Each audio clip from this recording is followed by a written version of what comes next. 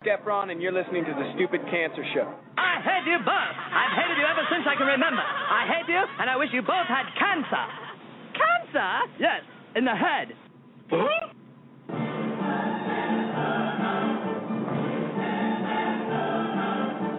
I'm as tired as hell, and I'm not going to take this anymore. Pay no attention to that man behind the curtain. Are you telling me you built a time machine? Out of a DeLorean?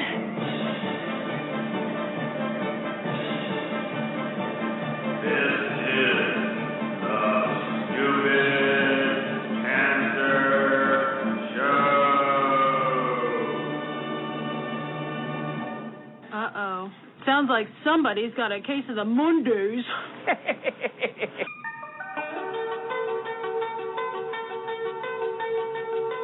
Hello there, children. Hey, kids.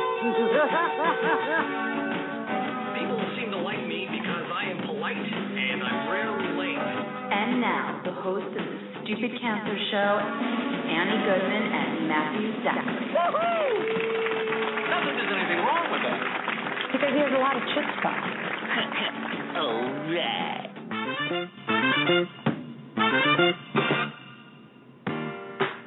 Monday, July 29th, and welcome to Season 12, broadcast finale of the Stupid Cancer Show, The Voice of Young Adult Cancer. My name is Matthew Zachary. I am a 17-year young adult survivor of brain cancer. And my name is Annie Goodman, journalist and young adult breast cancer survivor, and we're your hosts for the Stupid Cancer Show. It is not okay that 72,000 young adults are diagnosed with cancer each and every year. So, got cancer under 40 sucks, huh? Time to get busy living, folks, because the Stupid Cancer Show is changing the world one chemo infusion at a time. Join us tonight as we welcome rock star, singer, songwriter, and leukemia survivor Andrew McMahon on the show. The frontman for band Something Corporate and Jack's Mannequin will share his story, some new music, and where he's headed with his philanthropic efforts as the Dear Jack Foundation Executive Director. And our Survivor Spotlight is on Aaron O'Leary. The Stupid Cancer Show is a production of Stupid Cancer, a nonprofit organization that empowers young adults affected by cancer, online at stupidcancer.org. And a Stupid Cancer welcome to any and all of our first-time listeners here on the Stupid Cancer Show as we come to you live from the Chemo Deck, a fabulous studio in downtown Manhattan. All righty. Hello, Annie and Kenny. Hello, Matthew and Kenny. Or should I call you Ann? No. Oh, boy. Pet peeve. Pet peeve. Yeah. Hello, Matt. What's going on? And Ann. No, Matt's okay. You can't call me Matty. All right, Matty. My sixth grade gym teacher called me Matty. It was very creepy. Did he also follow you around the track when you couldn't run, the 14-minute mile? Yeah, I had these really short shorts on, too. It was really embarrassing. Remember those really thin, like, anyway. You weren't born yet when I was... Yeah. This feels like therapy right now. Bad childhood memories in the Stupid Cancer Show. It was a little creepy. It was weird. Anyway, what's going on? How you been?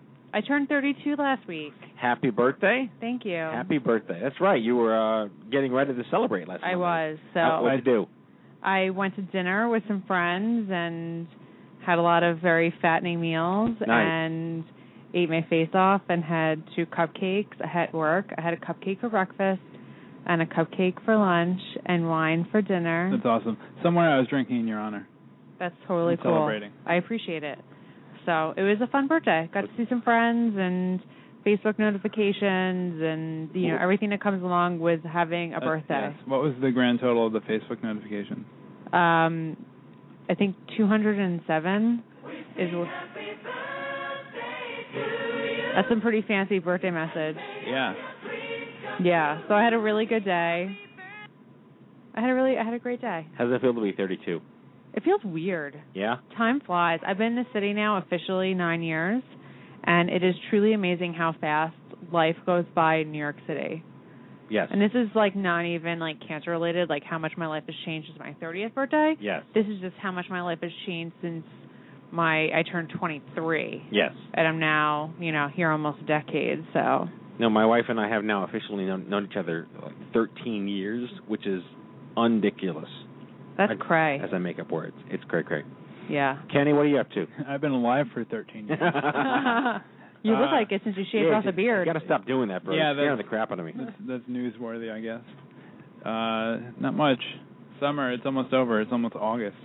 And we're off for the summer. We and are. the rest of the summer.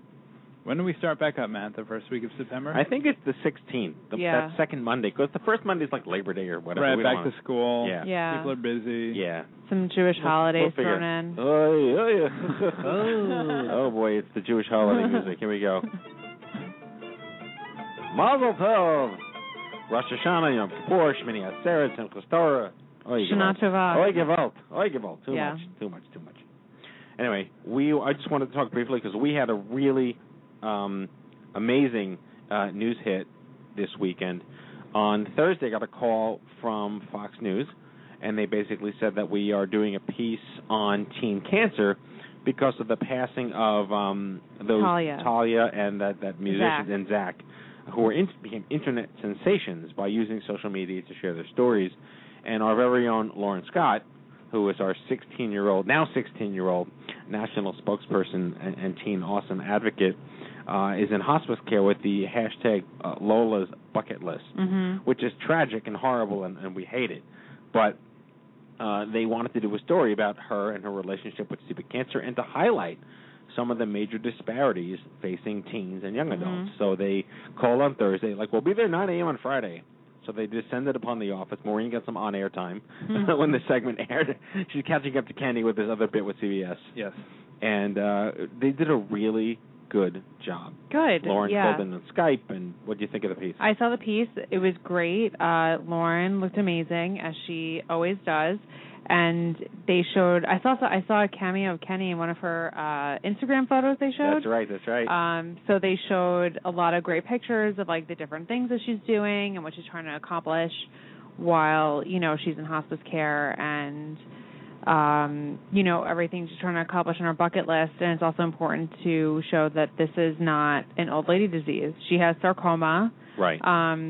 And which is very rare, but at the same time, it's a disease that sometimes hits children. Yep. And she's been battling, I think, for 4 years. Why not? She came down. Did she come to 11 or 12? 12.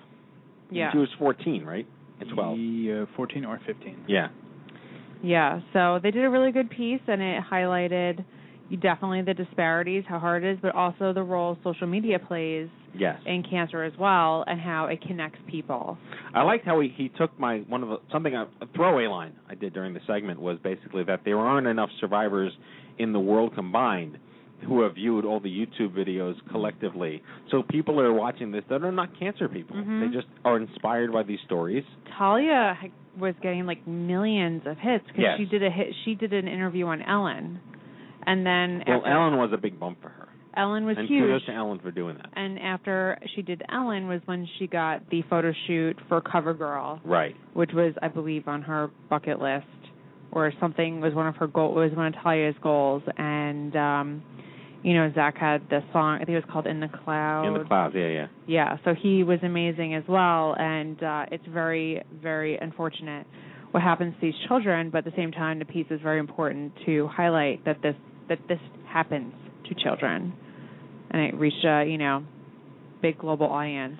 Another thing he said in the piece was that people are getting more from the social media than the survivors are getting by using it, which is very compelling.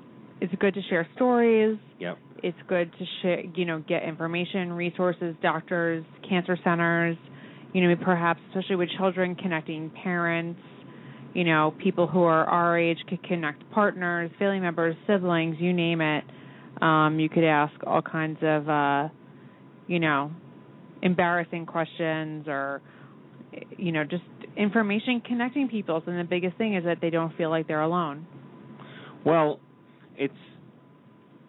the isolation is really, I think I said something like, it's hard enough being in this age group to begin with. God knows we all remember being 16 and how horrible it was to be 16. I was really awkward.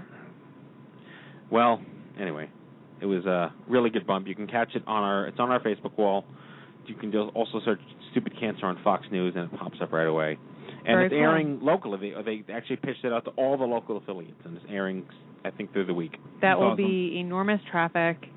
Hopefully, I'm sure you guys are the internet geeks. You'll see that your traffic will surely bump up Yeah. on the website, It's which is good. all good news. We're bracing ourselves. Yeah. Brace yourself to crash. as we did for Andrew McMahon. Yeah. Yes, exactly. Well, our chat room's on fire right now, and we're expecting a really great show tonight.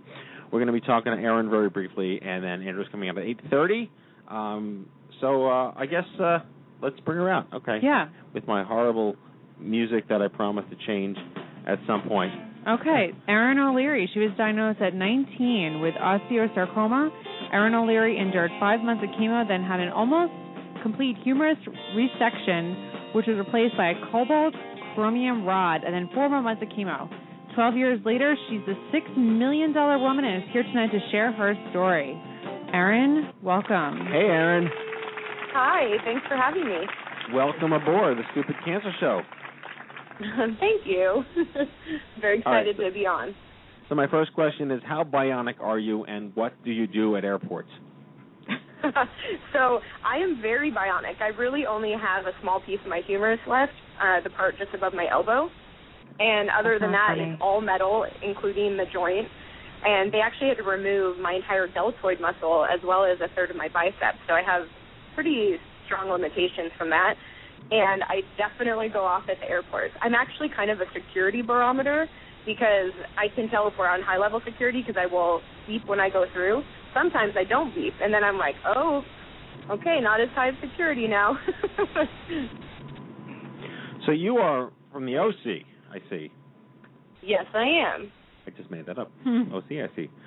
Well, so life in the OC, growing up, and then you moved to San Diego, and you're kind of smart. You're a doctor, correct? That's true. I am a pediatrician. Yes. So clearly a lot smarter than us. We will do our best to play smart tonight. Okay. What moved you to move into medicine? So there was always a part of me that really liked science a lot, but I also loved teaching and I loved working with children. And then I realized, well, if I become a pediatrician, I can do both of those things.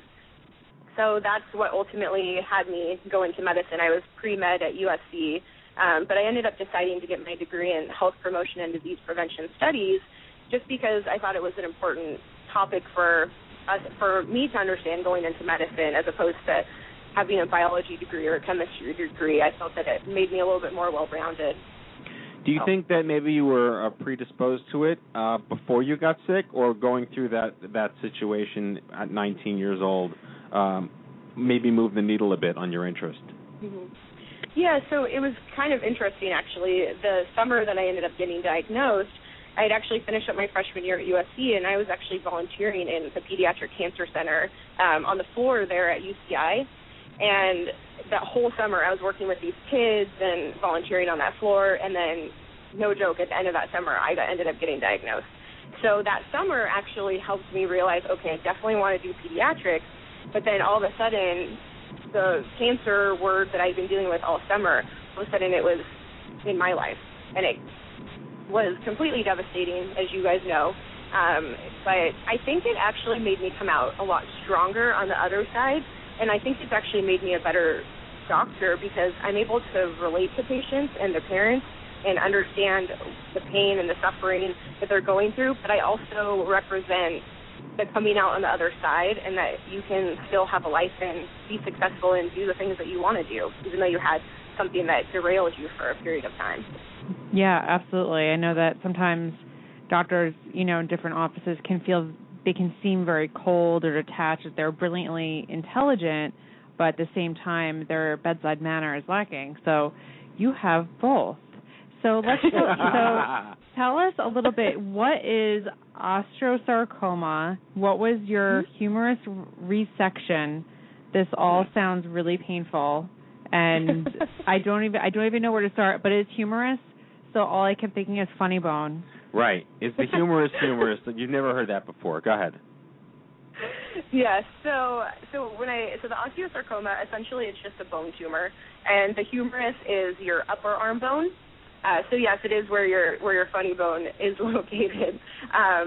And when I was diagnosed, it's actually kind of interesting because most people with osteosarcoma, they end up just having kind of vague symptoms, maybe a little bit of pain at the site, but overall just like not sleeping well and kind of getting sick, little colds all the time, and that was my freshman year. I was just getting sick constantly, but I thought it was, I'm living in a dorm, I'm a freshman, it's, getting exposed to all these different things. But after I got diagnosed, the whole year ended up making much more sense to me.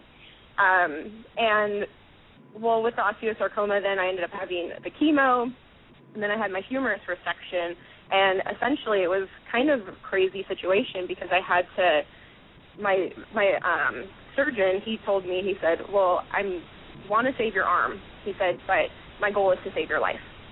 So I actually had to sign my consent waiver that said, you're going to try to save my arm, but if for some reason you get in there and you realize that it spread further than you originally thought, that I would agree to an arm amputation. So I went into surgery not even knowing what I was going to come out with, and that was really scary. Yeah. It was insane, and my parents were kind of freaking out too because at that time I was 19, so I had full control over the situation, and that was very scary for them because I was the one getting asked, like, do you want to do this chemo? Do you not want to do this chemo? Do you want to do all these things? And of course I was going to go. I wanted to survive, so I was going to do everything. But yeah, when I woke up from that surgery and I looked down and I saw that I had 5 fingers, they were extremely swollen. But I almost started crying. And then my surgeon came in, and he said, and he was so concerned because there's a big nerve that actually wraps around your humerus that controls all of your finger motion and your hand motion. And he told me, he said, if I can save your arm, I'm hoping that you'll have nerve function. And he came in, and he put his finger in between my fingers, and he said, make a fist and squeeze. And I did, and he started crying there in the middle of the ICU after my surgery, and it was pretty amazing because he essentially helped save my life, but he also allowed me to do the career that I wanted to do. That's beyond incredible. I love a good doctor story. Yeah. You don't hear them often enough. When I went back to my oncologist office for the first time after I finished chemotherapy and radiation, the nurse practitioner who I saw, you always see your nurse practitioner more than you see your actual doctor, she almost cried the first time she saw me because I had hair again. So it's great to hear stories where the doctors are so affected by us because sometimes you want to know that they have a vested interest in you, not just surviving but thriving in life. I know. When I first got diagnosed, it was interesting because I actually fell at work, and I just kind of put my arm out to stop my fall, and my arm hurt really badly, like way worse than you would expect just for a really small fall.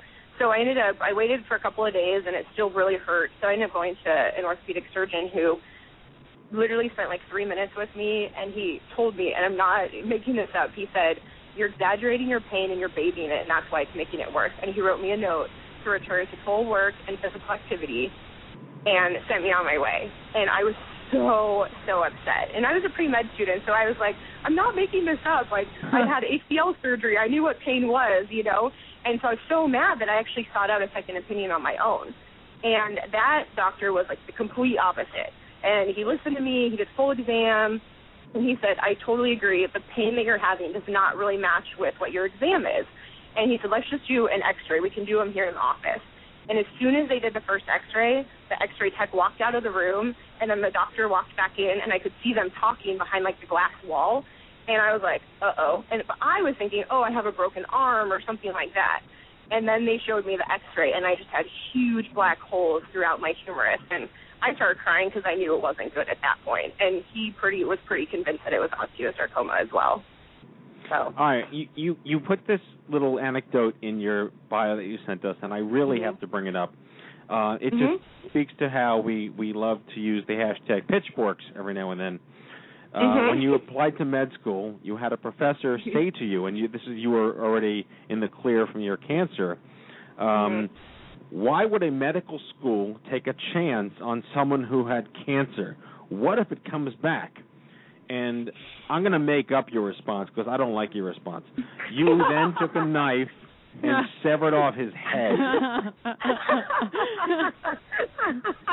All right, talk us through that moment. That's the take a knife and sever off a head moment.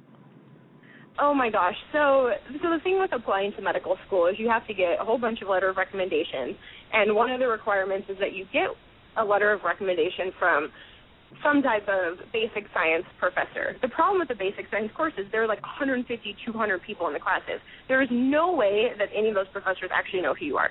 So I always thought that that was kind of a stupid process in the first place. So I didn't know this professor. I literally had to go and meet my, check off my box requirement of getting a basic science letter. And I thought, okay, I'm just going to go with biology because why not? And I liked that class. And I went and I sat down with him, and then I had to explain why I had a year gap in my time during at USC. And when I explained it, he kind of looked at me, and that's what he said. He said, why do you think that a medical school should take a chance on someone that had cancer? And what if it comes back? And I literally stood up, and I said to him, well, life is all about taking chances, so that's no way to live. And then I also said, which I did not include in my little bio thing I sent you, but I also did say, you could walk outside of this room and get hit by a car right now, so why should we even take a chance on you teaching us? And then I walked out. I was so mad. I was like, you should have said, by the way, I drive a Honda, and I know where you live. And by the way, I'm going to smack you in the face right now. Yeah, I'm like dumbfounded by that. It's like going on a job interview and then being like, why should we hire you? You're going to die in 6 months. So yeah, exactly. It's crazy, and it probably seems discriminatory. I know that we have all kinds of laws on protecting people, and I know that this was a long time ago, but good God, I'm sorry that happened to you. That's just mind-boggling. So one of the other things, you say, you are obviously your biggest health advocate, so you started getting mammograms already. Have you already started getting mammograms? I did. I started getting mammograms. I talked to my oncologist, my OB-GYN actually, and I just told her, I said, I'm kind of a unique specimen. I've had almost 30 CT scans, and I had recently gone to a lecture that was talking about actually secondary cancers that children can get later on in life. And one of the things is they said if you've had this amount of radiation to your chest, this increases your risk of breast cancer. So, of course, I went back and I did some research, and I figured out, I've had almost that amount of radiation to my chest. So I told her, I said, I wasn't really having any symptoms. And I asked her, I said, what would you recommend? And she said, I think that we should do something now for that, because she said it'll be a baseline for you. And obviously I want to start a family soon. And I told her, I said, I want to make sure that I'm at my absolute healthiest when I'm trying to get pregnant, so that I'm not the pregnant mom who all of a sudden finds out that they have breast cancer. And that's just such a devastating thing to me. And so I said, I just want to make sure that I'm doing everything on my end to advocate for myself and make sure that I'm at my healthiest. And so we ended up going ahead and doing the mammogram, and, of course, they found something, because they always do. So I actually have already had to have a lumpectomy. So that was something I just recently had, actually right before I went to the OMC conference. Well, 12 years ago, it was kind of when they were just starting to realize that kids and teenagers and young adults, I was 21 when I was diagnosed, so I'm right there with you at 19. You can't go through that, come out sort of clear, and then not deal with crap as a gift that keeps on giving. So they take a lot of pride today in ensuring that children and teens with cancer are made aware of the new level of wonderful risk factors you have as a result of not dying from cancer when you could have. Was any of this discussed with you 12 years ago? Yeah, so 12 years ago, to be honest, at that point, there weren't a lot of fertility options. I was pretty much told, they said, do you have a friend you want to make an embryo with? And I was like, no, that's kind of creepy. I'm only 19. So that was really the main discussion that I remember having, which was about 5 seconds. And then kind of just throughout the years, I've stayed in contact with my oncologist. He's wonderful. And, he told me, I said, when can I stop having yearly CT scans? And he said, okay, at like 10 years we can stop doing those. And then we'll do yearly chest x-rays. If you're having any symptoms, obviously then you need to go to the CT scan. And that's just because osteosarcoma can metastasize to the lungs. And so that's the first place that they look for any metastases. And so then I'm doing yearly chest x-rays, and then he also wants me doing yearly CBCs to rule out any secondary leukemias that I might get from my treatments that I had it. So he's been pretty on top of it for me, and I've also still kept in touch with my surgeon, and I just saw him recently, and he told me that I'm never going to have surgery again unless I do something stupid and hurt my arm. So I was like, okay, good to know. And they've been super wonderful, and they actually, when I start my job, they told me to send them cards because they have patients who are down in San Diego, and they said they want to send all their little pediatric kids to me. So very cool. Very cool. And so how did you find Stupid Cancer and everything that comes along with it? Did you go to a meetup? How did you get involved? Yeah, so I went to medical school at UCI, which is the University of California in Irvine. And actually, Dr. Sender works at UCI and at Chalk, which is right down the street from UCI. And so it was, I think, like second year of medical school. I met him because he came and he gave a lecture, and I was like, oh, my gosh, this man is, like, so inspiring. He literally kind of brings, like, tears to your eyes when he talks because he's so passionate about what he does. And so I went and I met him, and then it was just a short while later that I'm too young for this at that time came up, and so I went to a couple of group meetings just around. Reference. Yeah, so I went to a couple of meetings with some other cancer patients, people who were currently going through it or who were survivors. And then there was a big event, actually, between Chalk and UCI. It was kind of the meeting of the minds, and everyone came together and got to meet everyone. And we actually got interviewed for YouTube videos, so I'm on YouTube somewhere being interviewed about my experience. But, yeah, that's how I ended up finding it, and I just kind of stayed in contact with it that way. And then, of course, when the opportunity came up to go to OMG back in April, I immediately took it, and it was amazing. It was so fun, and it was so awe-inspiring, and it was brilliant. And was that the first time, because obviously you were diagnosed 12 years ago, so I'm too young for this, you're talking like 07, 08, 09. Throughout that entire period of time, were you at all ever introduced to any young adult-specific organizations or programs? No. When I was diagnosed, I was pretty much the only one my age at the cancer center, and especially with my cancer. I mean, there was no one with my type of cancer there.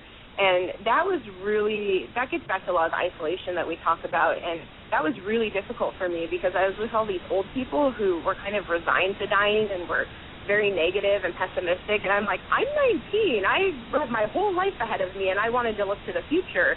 And my oncologist, he's so sweet. He tried to set me up with someone who had the same type of cancer as me, but she was like 40 when she was diagnosed. So she comes in and she starts talking to me about how her husband was such a great support and her kids were such a great support and all these things that I was thinking, I might not even have those. I might not even live to have those. And so it actually made it worse for me. And I was like, never have that person come here again. And I was so upset. And he's like, okay, I just need to have you talk to someone who's like your age. And I was like, I don't care what type of cancer they had. So then he ended up setting me up with someone who was 17 years old, which is very close to 19. And it didn't matter that she didn't have the same type of cancer as I did. It mattered that she was going through the same exact experience as I was. And we could cry over the fact that we lost her hair, which seems so petty. But at 19, it's a huge deal. And so it was really nice to be able to talk with her, and I bonded with her immediately because of our shared experience. It didn't matter where we came from or what cancer we had or whatever. It was that we had experienced something very similar. All right, well, we got to wrap in a second, but I really wanted to ask you a pointed question. Sure. Do you think that being a young adult survivor who is currently a practicing physician helps you be a better physician, and do you interact with other young physicians and make them aware of your quote-unquote anecdotal expertise as a patient advocate? I think it definitely has made me a better physician. If anything, it gives me more patience. It gives me more understanding of when they're waiting for the tests, the results to come back, and all of the anxiety and the agonizing that goes along with that. I feel like I can relate a little bit more to that. I'm actually very open about my diagnosis. I obviously don't wear a big sign that says, "Hi, I'm Erin. I had cancer 12 years ago." But if people, ask about it, they see my scar on my arm. They always ask if I had a skiing accident, which is hilarious. I'm like, wow, skiing's really dangerous. But then when I say, oh, I had cancer, then it's like, oh my gosh, people just that just sends them into a whole other direction. And I'm very open about it. I actually gave a grand rounds talk at Rady Children's Hospital this past June, and it was in front of all of my colleagues. It was about 100 people, and I talked about the AYA cancer movement. And so I started off with a case presentation, which was my case, and at the end of it, after I described this 19-year-old, I said, and this is the patient, and I put up my picture, and like almost all the jaws in the room dropped, because these were people I'd worked with for 4 years who had no idea, but not because I hide it, but I will give, my story if I'm asked, or if, I say, oh, I had something similar like this happen to me. And I've shared stories with patients as well. If I feel comfortable with the patient, especially when I was on my heme-onc rotation, I've shared stories with them so that they know that I'm not just a doctor saying, oh, I understand. It's I understand because blah, blah, blah, blah, because I did too, and I went through it as well. Well, I can't thank you enough for coming on the show tonight. An incredible story. We're going to start a small little clique, doctors who are young adult survivors in our little camp there. But I think that I assume you're going to come back to Vegas for 2014 next April, and if I hope to see you before then. I'm actually going to be out in the OC in October, so I'll keep you posted offline about that. Oh, please do. I would love to meet up with you. All right. Well, thank you so much. Dr. Erin O'Leary, thank you so much. Thank you. Thanks for having me. All right. Now, real quick here for the news, and Hello, we're up. I'm Kent Brockman, and this is Eye on Cancer. Just the facts, ma'am. All right, Matt, you can head on over to events.stupidcancer.org, events.stupidcancer.org, your one-stop shop calendar for all of our social and educational events nationwide. Some things be happening in your neck of the woods. We certainly don't want you missing out, as I say 2 words at once. All right, we have upcoming meetups in Redlands, California, Gillette, Wyoming, Seattle, Washington, Scottsdale, Arizona, Orlando, Florida, Rochelle Park, New Jersey, and Sherman Oaks, California. That's a lot of meetups. That's a lot of meetups. Good stuff. All right, save the date for the 7th Annual OMG Cancer Summit for Young Adults, April 25, 26, 27 at the Palms Casino in Las Vegas, Nevada. Visit OMG2014.org. Sign up for the official mailing list and join the official OMG Summit group on Facebook. The Stupid Cancer Store has awesome products for sale right now. Sport your gear. Send in your pics. We'll Instagram, post them on the wall. Be proud, wear Stupid Cancer, stupidcancerstore.org. And finally, the Stupid Cancer Forums is a premier online community to connect with survivors, patients, parents, and caregivers just like you. Visit stupidcancerforums.org and sign up with one click through Facebook, and that is your Stupid Cancer News. All right, here we go. The big moment. The big deal. Andrew McMahon, returning champion to the Stupid Cancer Show, was 22 and diagnosed with acute lymphatic leukemia, ALL, which I used to think was all cancers. During his battle with ALL, it became clear to Andrew that there were still major shortfalls in treatment, support, and research on behalf of the young adult demographic. In an effort to initiate change and provide a voice for the generations of young adults who have been diagnosed with cancer, he founded the Dear Jack Foundation in July of 2006, and he's here with us tonight. Please welcome back to the Stupid Cancer Show, the one and only Andrew McMahon. Andrew. Welcome. Hey, how are you? How you doing, buddy? I'm doing well. It's good to talk to you again. It's been 3 years since we had you on the show, so it's incredibly exciting that you're back, and we have a slightly larger audience now. It may be close to 50 or 60,000 people per show. Pretty amazing, man. I was looking at the numbers. I'm pretty proud of you guys and what you're up to. No, we're proud of you too, and I got to tell you, Steve is an amazing guy. It's been great to get to know him more readily. I see him every time I'm in Chicago, and he's the man. You lucked out. Yeah, he's you have these strange connections that happen as you sort of walk the road of life, and Steve, Steve is one of those for me. He really has been had a huge impact on sort of our cause and our initiative and steering it and helping carry the load for sure. Well, he gave me 3 songs to play. We have a half hour to talk to you, and we got a lot to cover.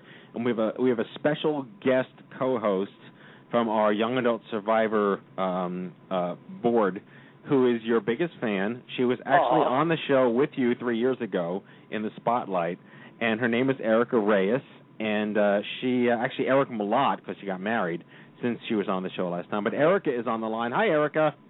Hi, how are you? Good. Hey, Erica, how's it going? Yeah, he's talking to you, Erica.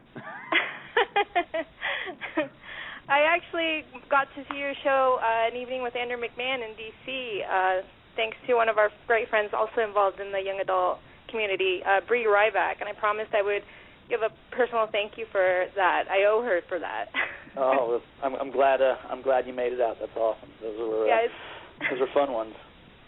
So yes, let's it was. start at the beginning here. Again, I joked that when I first got into cancer advocacy, I had brain cancer, so I didn't know anything about blood cancers. When I first read that someone had ALL, I literally thought they had all cancers. But apparently that is not the case. But I'd love to hear how all this kind of started. What were you up to at 22, your life, symptoms, and that crazy story?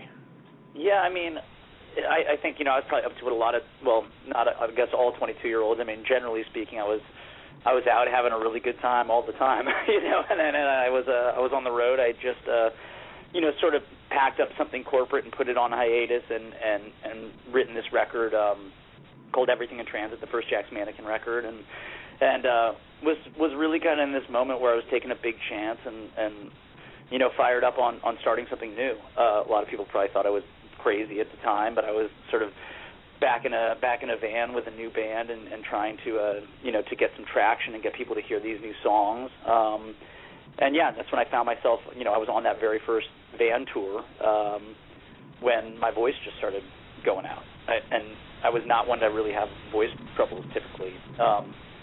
So I ignored them for a good several weeks, as I think a lot of young adult, the cancer patients end up, sort of encountering this thing where they think, oh, I'll be fine, I'm fine. And, finally it was just the fact that I couldn't sing and I had an important show coming up that got me to the doctor. And the voice doctor was actually the guy that found it. Wow, that's pretty crazy. So then after your quick diagnosis, then you had chemo, radiation, a stem cell transplant. Why don't you tell us about all your treatment and everything you went through, and down to your transplant from your sister and the family dynamic and everything. It's an amazing story. Yeah, I mean, it was crazy. I was in New York City, which is not where I live. It was actually the opposite side of the country. At that point, I was living in a town called San Clemente in South Orange County in California. And so there was basically the voice doctor sort of found the really bad blood work. He saw me, and I was like, I just went in for blood work, and he said, you don't look good. And I said, I've probably been partying a lot. He's like, no, you look like a ghost. I'm going to take your blood work. And so he did. And then it was the next day when I was when I was finishing this record, the Everything Transit record, we were getting mastered, and he sent me to I got the phone call after I got out of the session that said, like, look, you need to call me right away, you need to go to the hospital. And so once I was in New York Presbyterian, it was Memorial Day weekend, so it took them like a week before they finally got the results of the first bone marrow biopsy, which diagnosed it as acute lymphocytic leukemia. And basically they wanted to treat me in New York, which for me, it's like I had a couple of close family members out there, but my whole support system was in California.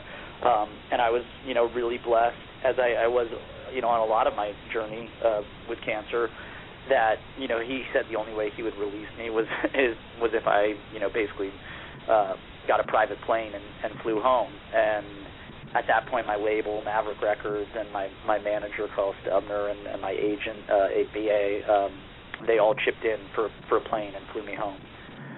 Well, I get choked up even just reliving it, truthfully. But no. So then I got back to California. I had an amazing doctor at UCLA, a guy named Gary Schiller, who I chose to be treated as I guess an adult, so to speak. This is the thing that I think a lot of people don't get about a lot of young adult cancers, is that there aren't really specific protocols built for people our age. And that's something that I've really tried to raise a lot of awareness about. When you already find out that you're sick and you're facing this horrible thing, and you're at kind of already a stage in your life where you sort of think you're invincible, and you're finding out quite the contrary, then the next thing you find out is that they don't really have a specific protocol for you that's tailored to who you are. You're either going to be treated as a pediatric, or you're going to be treated as somebody much older. And that was something that we really struggled with as a family, and spent a lot of time, on the phone with people and with experts trying to figure out what to do. And I sort of went against the grain and chose to be treated as an adult, but more so because of the doctor I was going to see was this amazing leukemia doctor named Gary Schiller at UCLA. So we started. You know, I mean, I got there. The first thing that happened is he told me he wouldn't treat me unless I sperm bank. You know, unless I donate. You know, or, whatever, bank my sperm so that I could potentially have a child in the future. Again, small victory for the young adult patient. Yeah, I mean but it's strange, you know. It's like I remember at that point I was like, listen, man, like that is not. I'm like, hook me up to that machine like right now. Let's get this going. You know, like right. I think at that point you're just eager. I'd already been sitting in a hospital for a week on the other side of the country, you know, fighting whatever little infections and things pop up because you're so already in such a bad place. And then here I am, you know, and I just want to start the day I get in there, and he says, no, you've got to do this first, you know. So waited another day or two, got that done, and then I started my treatment. My first round of treatment was particularly brutal.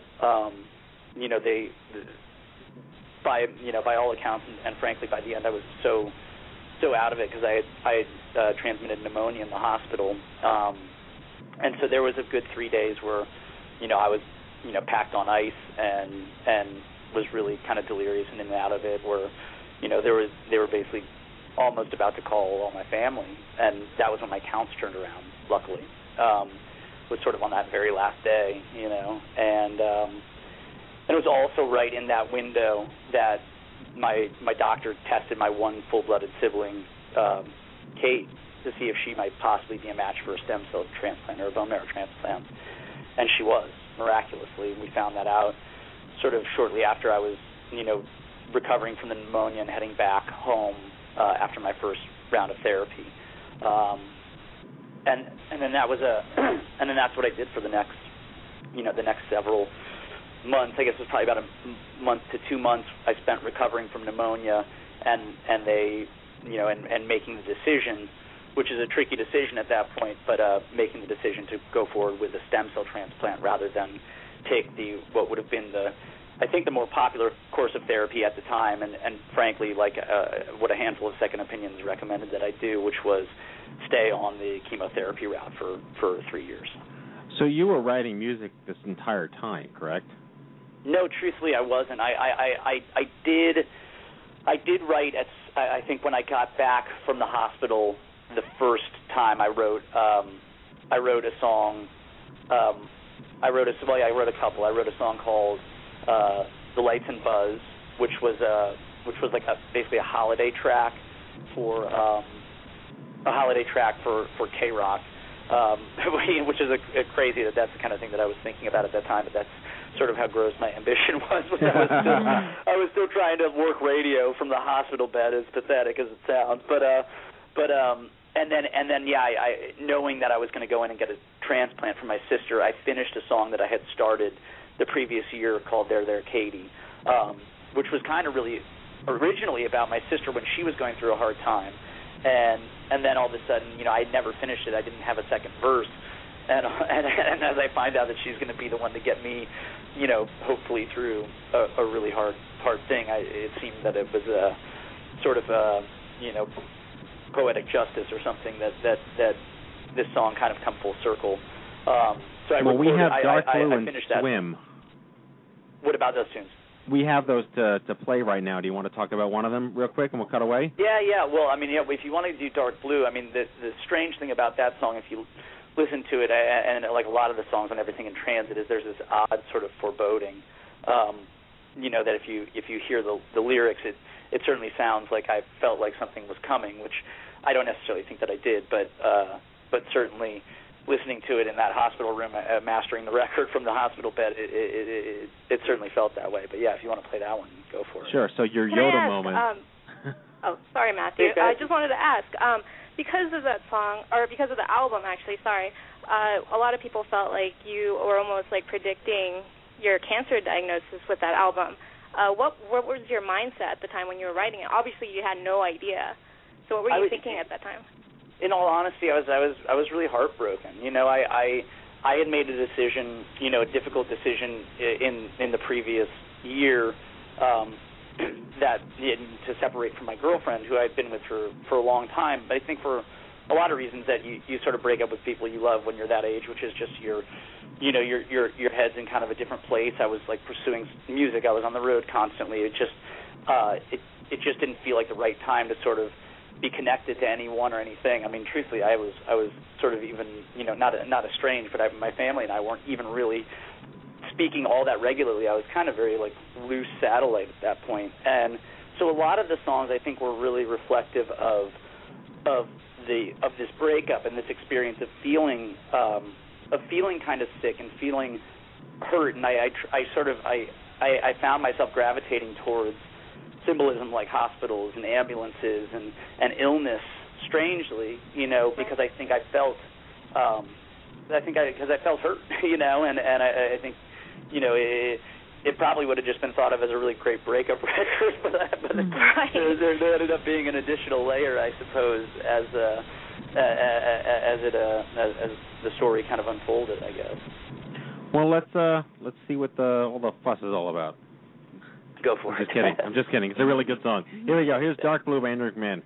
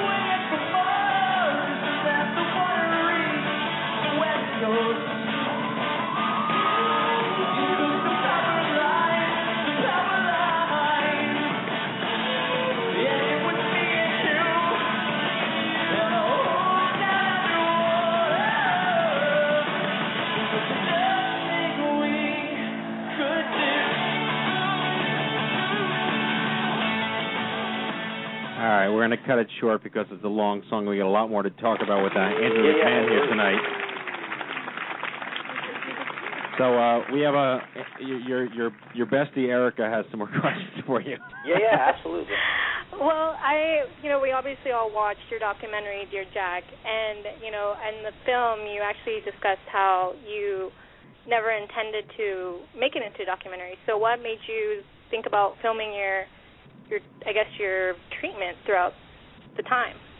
It was kind of this strange, as a lot of things I feel like right around that time were these kind of twists of fate, and so basically I had recorded a lot of the Transit record, and then when I signed to Maverick, and was going to go in and kind of do this big round of finishing where we added some guitars and did a lot of vocals and all these things, they said, we'll buy you a video camera, just document what you can, and we'll use it for short web clips and, just the typical kind of, label promo stuff. And sort of speaking to that moment I was in where I was kind of, for the first time sort of striking out on my own. I was, not in something corporate who we've been on the road for 3 years and right on top of each other, and I've been, and I was now single and all these things. I used that video camera for months as like just a diary, and it truthfully turned into like my buddy. Like I had this thing as my sidekick. I keep it in my passenger seat, and something would come up, and I would just talk to the camera, and it became this sort of confidant. And strangely, then I find myself in the situation where I'm sick, and I remember calling my tour manager. When they put me in the hospital, I said, "Bring my piano and my video camera," and so that was how it all started. I don't think the instinct was really as much about like who could I share this with as much for me as it had become this sort of like art therapy thing where I knew like I could kind of unpack these moments someplace and kind of get them off my chest, and that's really how it all began. Right. I mean, I also was diagnosed with ALL. I can't remember if Matthew had mentioned that, and when I was diagnosed as a child by going through young adult survivorship, when you came out with this documentary, it was amazing because I'd already been in a couple years remission, but your documentary really hit me at home. It was exactly still the same, like the treatments and everything, and just having you as someone that I used to love listening to your music and everything, having you out there and making that public was just amazing, and it changed my life. It's really powerful to hear it truthfully. When we were in the process, it was really hard to do and hard to get made because as soon as I had these, I had a couple of friends who were experimenting in documentary film, and they didn't end up being the final guys to actually do the last edit, but they were the ones who knew me and had seen me in the hospital because they were just visiting, as friends and knew that the footage existed, and they were the ones who first asked to see it, and it was hard to give up because I wasn't sure if I wanted to share it, and finally it was sort of impressed upon me like, look, let us try and get through this, and if you don't like it when it's done, we won't do it. But that, I think very much for the reason you mentioned, that their feeling was at that point that this would be something that could possibly help people or could give people something to relate to, and so for me, I was still in the haze. I think, as you would probably recall, those kind of years post-treatment are pretty strange years, and so for me, I had to kind of trust that and let them go. And once I finally saw the last cut, and I signed off, it was like, okay, let's try this. I felt like at least I knew it was an honest portrayal of what happened, and that's always been my barometer for art. Is just does it feel true? Does it feel honest? And once it does, that's usually when I say, okay, put it out.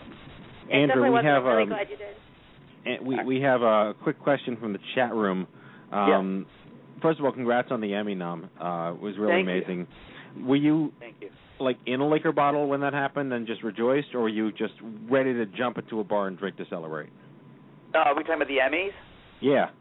Yeah, truthfully, no, I didn't put myself right in a liquor bottle. I was actually asleep. I was asleep, and it was like I probably asked the night before, and I woke up at 11 to a phone call from the writer of Smash, and this is the guy who brought me in because he really loved my music and believed in me. He said, you're probably not the guy that these producers would hire, but I think you're really good, and I'd like to include you. in our list of writers, and so he called me and he said, "Congratulations, man!" And I had no idea why he would even be calling me. I was like, "What are you talking about?" And he's like, "You haven't heard? You're nominated, you know." And so no, I mean, for me, it was overwhelming though. I never expected that to hear something like that. I would be that affected by it. You know, I've always sort of like, not, you know, never expected to get awards, so you just don't really think about it. But it was a very proud phone call to my wife and my mother. You know, as soon as I heard it was pretty cool. Well deserved. I wanted to move on to the Dear Jack Foundation because you predate Stupid Cancer by a year. I started it in 2007, and I always tell someone, don't start a charity. Please don't start a charity. But you started a charity. It's actually made a real difference, and I applaud you because you have truly become a card-carrying member of the young adult cancer movement. You walk the walk, you talk the talk, you know the stats. I've seen you do interviews. It's quite amazing what you've been able to sort of put together for yourself to advocate on behalf of our entire generation. So thank you for that. But what basically did inspire you to actually start a charity, and what does the charity specifically do? Well, like I would say first and foremost, it was my fans that inspired me. They, when they found out I was sick, they galvanized themselves into this movement on my behalf. You know, and it was sort of this disparate, like, just let's find a way to raise money and put it wherever we can. And we started with the Pediatric Cancer Research Foundation, was one of our main recipients. And you know, and through the years, you know, we've done a lot of work with Leukemia and Lymphoma Society. We've done grants for the UCLA stem cell program that I you know, hold responsible for saving me, and tons of other charities. I think it was probably closer to 2008 and 2009 after I would argue I started kind of emerging from the fog of all of this, you know, that for me it really registered like, you know, yeah, we can be another cancer charity, and not that there's anything wrong with that. I applaud anybody who's working on behalf of any of these diseases, but it really, I think, occurred to me in that moment, what we need to do is we need to be a voice for young adults, because this is what I keep coming back to, and what I keep, when I would ask these questions of, you know, folks at these different research organizations and different hospitals, I kept getting the same answers, and we know the stats. I mean, this demographic isn't really seeing improvement in their survival rates, you know, and it became clear that there just needed to be more voices, you know, and more people saying, look at this age demographic that is underappreciated, understudied, under-researched, yet this is the time that you graduate from high school and college and have your first love, get married, your first real job, you know, all these huge milestones happen in this window, and if you get cancer, you're going to be worse off than a lot of people, and that is, I think, the moment that really changed things for me when I realized that. Well, I will say that when I first found out that you created the Dear Jack teams through Leukemia and Lymphoma Society, I immediately jumped on that, and at the time I lived in Gainesville, Florida, and, you know, it was just amazing because it was really nice to see people just to be moved by you. You know, they were willing to help this cause. You know, it was, I will say, like, you made a huge impact in that. Well, those teams, the Life and Night teams are always sort of a source of inspiration for me, you know, and I like to walk every year. Anytime I'm, you know, in town to walk, I walk. And yeah, I think we all know. I mean, I think we're all on this call because of what we went through personally, and the fact that you know, you get to the other side and you realize, well, look, you know, this is what we, you know, you live, you know, and you've been given a gift that a lot of us don't get, and a lot of our friends haven't, and you know, I'm sure as all of you have lost a lot of friends along the way, and yeah, I think that's why it's so important. You know? Yeah, I will say that as someone who is a young adult survivor, that was one of the, sorry to say this, Matthew, but he was the first young adult organization that I started kind of joining, because you were before Stupid Cancer, and then finding the two of you now, like, it's amazing. It's just great to see how the young adult cancer advocacy group has just been expanding so quickly. It's not cheating if you haven't dated yet. What's that? It's not cheating if you haven't dated yet. Yeah, I mean, you know, it's a pretty amazing thing. And we're a firm believer. Like, our organization, I'm sure you guys are the same way. But, you know, I know there's a lot of, like, there's a lot of politics that go into this nonprofit world that we try and keep our heads out of, and like we're really about supporting organizations. Like I think to me, when you have this sort of thing where there is this lack of research and there's this lack of focus, I think it's really about banding together, with all of these organizations and saying we have a message, like let's put our voices together and figure out how to work together to actually accomplish this goal, because there's so many fights that need fighting in this particular demographic, and I think we've just scratched the surface in a lot of ways. Yeah. We're going to have to figure out a way to get you to Vegas next April to perform for 600 survivors. Dude, well, yeah, that sounds amazing. Let me know what let me know what's up, and if I can be there, I'll be there. I'll just bribe Steve with some alcohol or something. Vegas is not far from me, and just being in Vegas is usually a good enough excuse for me, period. So, I let alone getting to play for these survivors. That'd be amazing. Just let me know what's up. Damn straight. We sent over a new song from your new album, and I'm going to mess up pronouncing this, but I think Maureen figured out how to pronounce it. Yeah, is that synesthesia? You got it. Wow! Look at that. Ding, ding, ding, ding, ding, ding, ding. Phonetics. Yes. Yeah, probably not my wisest choice of single title. But a song I'm very proud of, nevertheless. So tell us about it, and we'll cut away to it. Well, it's actually, it kind of ties back to all this. This was first time I heard of synesthesia was actually when Steve forwarded on this really amazing article about somebody who had been in treatment for I believe it was a brain tumor, and had developed synesthesia, which is this condition where you see colors when you hear music. And I had always wanted to write about it. And I sort of I found myself at the piano one day kind of writing a story that was really about kind of where I was at this moment in my life, and kind of taking a look at the things that matter to me, my family, and sort of this life of being on the road as a musician, and all these things, and it seemed like an appropriate place to fit these lyrics in about seeing colors. All right. Well, as a colorblind cancer survivor, I support this message. Here you go. Here's Maureen. Say it again. No, I messed it up. Listening to Curse you, Andrew McMahon. Okay, synesthesia. By Andrew McMahon. Here we go.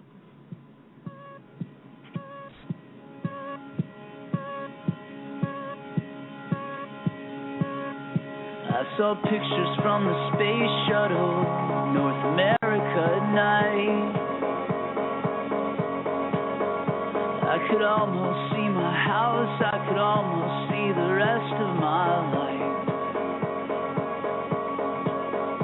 Now my mother's in the hospital, and my friends are in the news, collecting trophies for the songs they wrote. We lived in the shadow of the moon. Guess I never made a gold record, and I've never been to Mars. But I've traveled around this world shooting fireworks at falling stars. And my father's got a decent job, I hear he's finally pulling through. Life and singing the songs we write. We are in the shadow of the moon. And I see colors when I hear your voice. Grab your wings and put gravity on trial. I see colors, I don't hear the noise, because we're only flying for a while. Because we're only flying for a while. Picture of my knees twisting high above a narrow beam. And my brother looked so proud, like he woke up in this perfect dream. And I've known you all my life, but I knew you long before that too. Let's go dancing to the songs we wrote. Shadow of the moon. And I see colors when I hear your voice. Grab your wings and put gravity on trial. I see colors, I don't hear the noise. Sometimes we're only flying.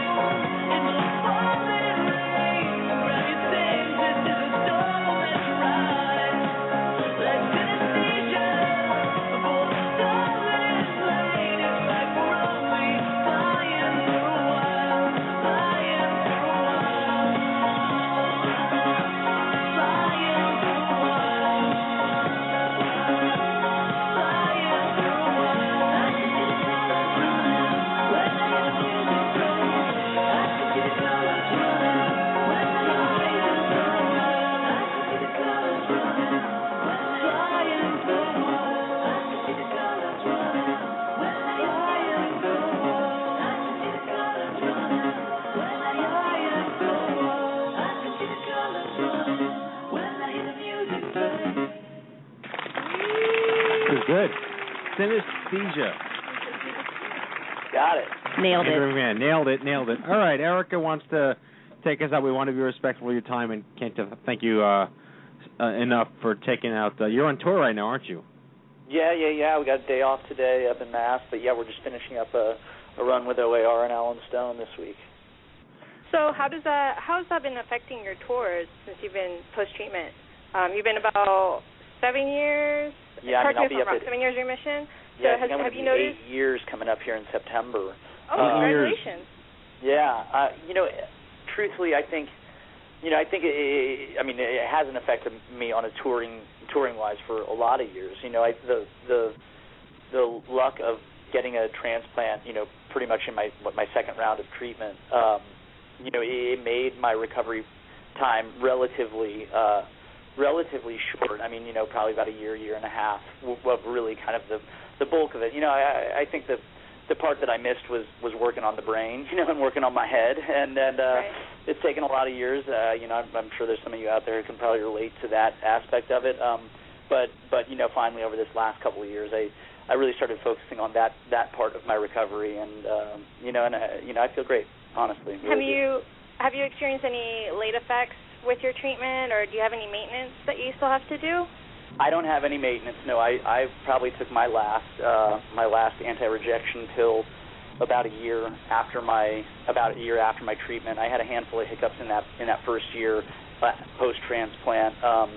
But yeah, I think that the biggest things I've had have been little scares along the way, which for me those were some big moments. But no, I think the toughest thing for me was just getting back to a general sense of good health period overall. But the treatment window was fairly short for my cancer. That's great. I was actually wondering, now that you have the new EP out, do you have any new projects that are coming up? I'm sure some of our fans out there are probably wondering the same thing. He's going to write a song in your honor, Erica. No, he's married. But you guys make me blush over here.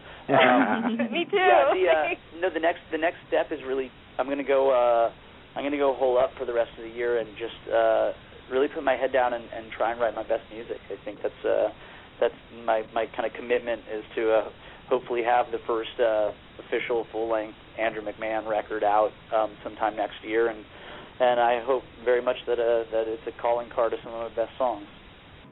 Awesome. And now I have to ask this. I actually just moved I grew up in California, moved to Florida for school and love, I guess, really.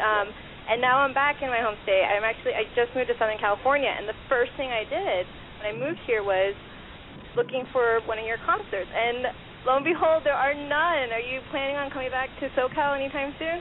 Well, the one show you can expect is the one that we try and do every year, and so far have been able to since we started as a tradition, and this will be our third annual Dear Jack benefit at the El Rey in Los Angeles on November 11th. Don't quote me 100%, but if it's not the 11th, it'll be the 12th. But we try and shoot for 11/11 every year. So yeah, you could expect one then in November. Awesome. I'm glad I'm not the only one that's excited to hear that in Southern California. Good. No, and just to wrap up here, I want to mention that Dear Jack Foundation has supported many of our friends and colleagues in the young adult cancer advocacy world, including our partners over at First Descent. We do some amazing work with them year-round, back and forth. And I actually will be attending my first FD retreat next spring before I turn 40 and age out and become ineligible. Well, I'm actually going to attend my very first one this summer in September, I think. So, I'm really excited. It's something I've been looking forward to in a big way. All right, we're going to take a betting pool on what your FD nickname is going to be in advance of you getting there. There are nicknames? Oh, this is scary. I know, you're in trouble. You are in serious trouble, my friend. I've been given a lot of strange nicknames over the years, so we'll see if they can top it. We'll see what it is. Well, anyway, I can't thank you enough for helping us close out Season 12. This is our 275th broadcast of the Stupid Cancer Show, and I could not think of a more fitting special guest to have on. Good luck to you. God bless you and your family. Keep the music coming, and we'll keep in touch. Thank you so much, and congratulations on your big 275, you say? 275? Yeah, 275, yes. That's 7 awesome, years man. now. Well, you guys are doing amazing stuff. I'm really proud to be a part of it, and thanks for including me. All right, we'll talk soon. Andrew McMahon, everybody.